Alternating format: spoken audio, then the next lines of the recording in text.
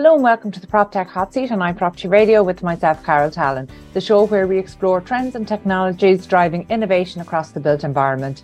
The show is brought to you in partnership with PropTech Ireland, the hub for innovators, investors and for industry leaders. In the PropTech Hot Seat today, we have Dara Colopy, VR garden designer at Doer Design. Dara, you're very welcome. Thank you for joining us today. Thank you so much for having me, Carol. I'm delighted to chat to you, particularly when this is such a busy week in the run-up to Bloom, which we will definitely get on to. But first of all, for people listening in, a VR garden designer, what is that? It's kind of is what it says on the tin, but it's taken traditional garden design to a whole new immersive level. So no longer are you stuck with your 2D plans where you have to guess and imagine how it's going to turn out. With VR garden design, we can fully immerse you in your dream garden before it's even built. And in terms of helping people to conceptualize, obviously when, we rely a lot on immersive technologies for the built environment to visualize a building in its context or how it's going to imagine. And I think it's a wonderful thing for people who can't, like myself, who can't visualize plans in 2D. But because gardens are subject to the whims of nature as well, how can you show people the garden at different times of the year and even different times of the day? The daytime is a lot easier because it's just based on the sun and the shadow. So when we do a site survey, we take all the measurements, so the height of the walls, existing trees, the house, etc., the position where it is, and then the beauty of technology, we can then show exactly where the sun will be during the day, which month, and then plot it and show the shades and stuff like that. When it comes to seasons, it is a little bit trickier, but it's not impossible. We tend to focus usually on the month of July because that's kind of when everybody is using the garden the most. So that's kind of when we would be designing like where you're going to be sitting, etc. That'd be kind of July is usually the month we focus on. So what's in bloom at that time, etc., etc. Garden architecture and landscaping is not something that we've seen connected so closely with technology, and particularly, taking advantage of emerging technologies. What's your background? Do you come from this as a technologist or a gardening expert? Oh, well, probably. Well, I started off, I studied product design in university. So that's kind of where the innovation and the creativity comes from. And then while I was in university, I worked as the horticulture's assistant for 4 years in Woodies. So that kind of sparked my interest in planting and gardening and all things nature. And then I lived in Thailand for 5 years. I'm only back just over a year now. And while I was there, I was mostly teaching English, but in my spare time then I volunteered on a hydroponics farm and then also took permaculture courses in Chiang Mai in the Royal Botanic Gardens. So while I was over there, I got bogged down a little bit with teaching English because as enjoyable as it just wasn't for me. So I kind of saw something that I was able to do with VR design and then my passion for gardening, and I just thought, why not bring them together? How has this been received in terms of early clients? I appreciate you're at quite early days with this, but how are your target audience reacting to this? Yeah, very positive. I think one of the hurdles that we to overcome is the VR aspect. A lot of people are like, oh, okay, that's kind of cool. But it's not until they actually wear the headset and get like transported to the garden. That's when the light bulb moment clicks and it's like, all right, this is very beneficial. Because it's as I said before, like it's one thing looking at 2D plans or even 3D models, but it just doesn't give you the sense of scale or relation to your house. And then we also have like the sounds of water flowing in the background, the birds chirping. So it really does transport you there. So that really is, once the headset goes on, that's when people are it's the gotcha moment. Excellent. And you know, it's something that we see in terms of, say, new homes or the fit out of new homes.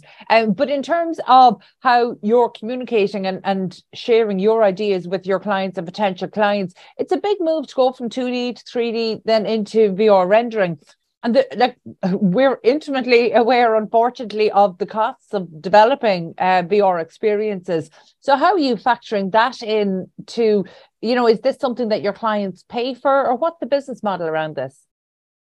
Um, well, the software that I use, I'm very lucky that it it isn't a massive leap from the 3D models to the VR. Mm-hmm. So kind of usually like the pricing structure to be 2D, 3D, and then the VR. So a lot of the time, most people are kind of like, the 3D is enough. But then I'll show them an example of a previous work that I've done, I'll put it on kind of, and then at that stage they're like, okay, actually let's upgrade to the VR.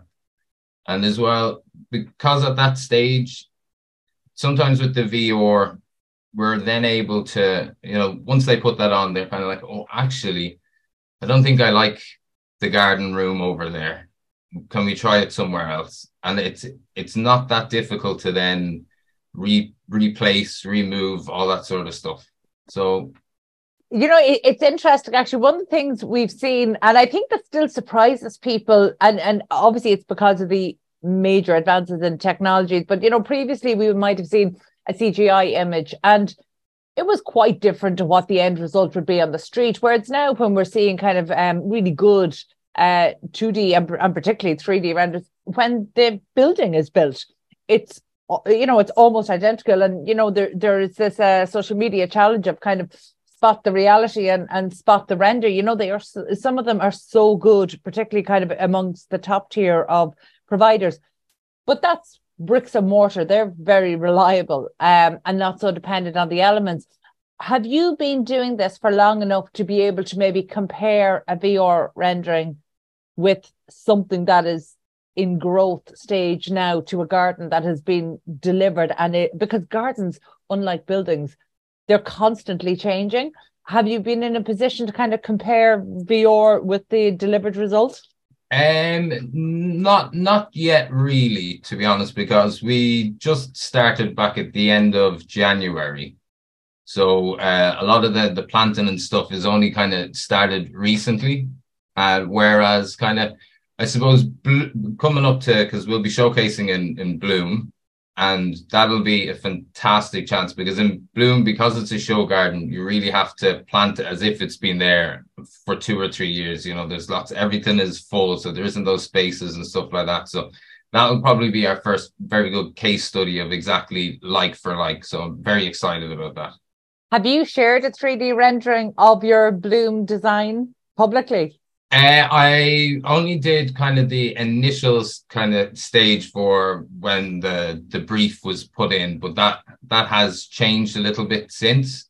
So, and it was very quick because the deadline for Bloom was December, and then I kind of threw my name in the hat only in February. So, and then they came back to me at the start of March. So I'm a bit behind everything else. So I kind of just threw something together the first time, but now at Bloom, and there is kind of a little bit of, you know, we're not allowed to share too much until Thursday, the 1st of June. That's when I'll be showing likes for likes, hopefully.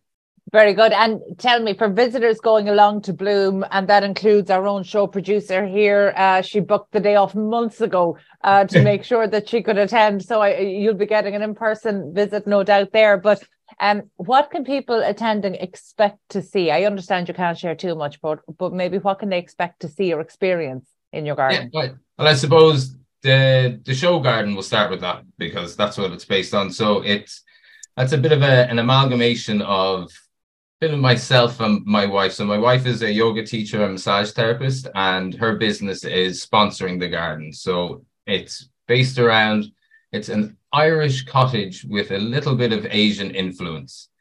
So and then there's a meditation circle there as well. So kind of some native Asian planting, but that does very well in Ireland. So it still has that then Irish cottage feel with some wild cottage meadow grass as well for biodiversity.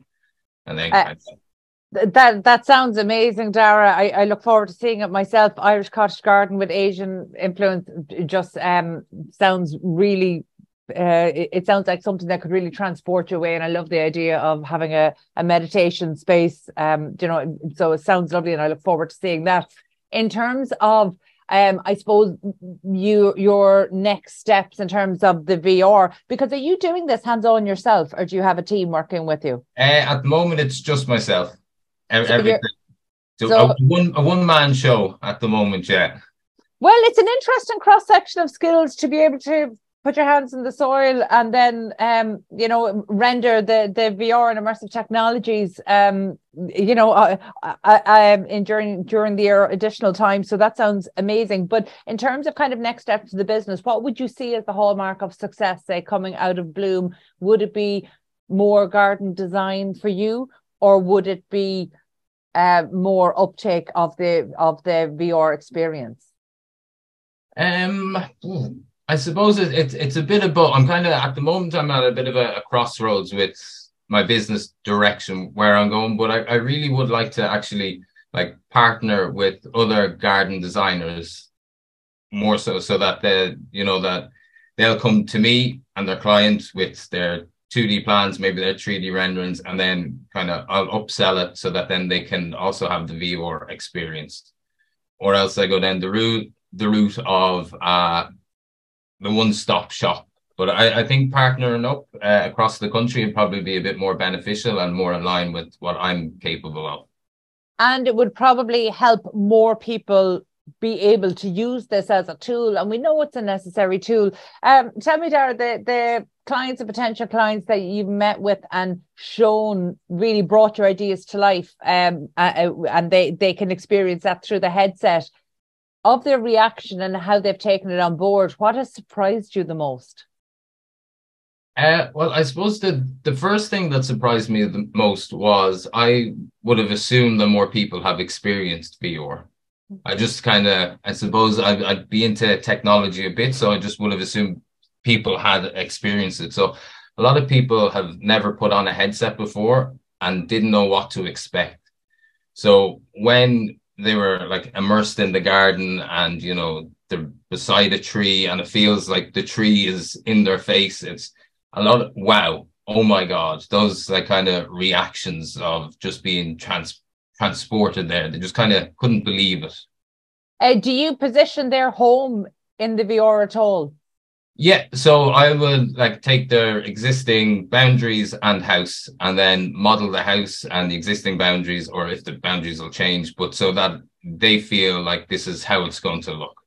And I try and replicate the house as close as possible. Now, it isn't perfect, but you get a very good sense of how your garden's going to look in relation to your house as well, because it's very important to marry the house, because the garden is an extended room. So if it's just you need to have that cohesion and that feel and marry them together. Harmony. Dara, what kind of trends are you seeing from people and the clients and potential clients that you're talking to? What kind of trends are emerging? In the sense of technology, or more for the garden aspect? Yeah, but probably more for the garden and people's expectations, because I think you described it there as really an extension of the home. And honestly, our gardens never really were that when we were growing up in more rural locations. Whereas we can see now, particularly since COVID, people really learned how to appreciate, embrace, and really use their outdoor space. And that meant, because it's Ireland, a certain amount of weatherproofing. So whether it was canopies or garden rooms or whatever it is. But I think you're absolutely right. As our homes get smaller and we live in greater density, I think any space we can carve out for ourselves absolutely needs to be usable. It's not something that can be used 5 days of the year for a barbecue when we sunshine. It needs to be usable, if not all year round, then a huge chunk of it. Yeah, correct. Yeah, I think, COVID and for many businesses has like just exploded certain industries, and gardening is one of them. I suppose one of the big emergent trends at the moment is sustainability and biodiversity, and it's plastered everywhere, and you'll see at Bloom there is a lot of pollinator friendly plants, a lot of the wild meadows, the kind of that feel, and then using reclaimed material. That's one of my passions that always has been, even when I was in university. I used to love creating, like, especially lamps for some reason, out of old junk, like creating something that shouldn't be what it is into something. So you can see that a lot now. There's one of the gardens by Citra and Nicola Haynes, and it's amazing. It's all about that kind of reusing and stuff like that. So yeah, I suppose they're the two big ones at the moment: sustainability and biodiversity.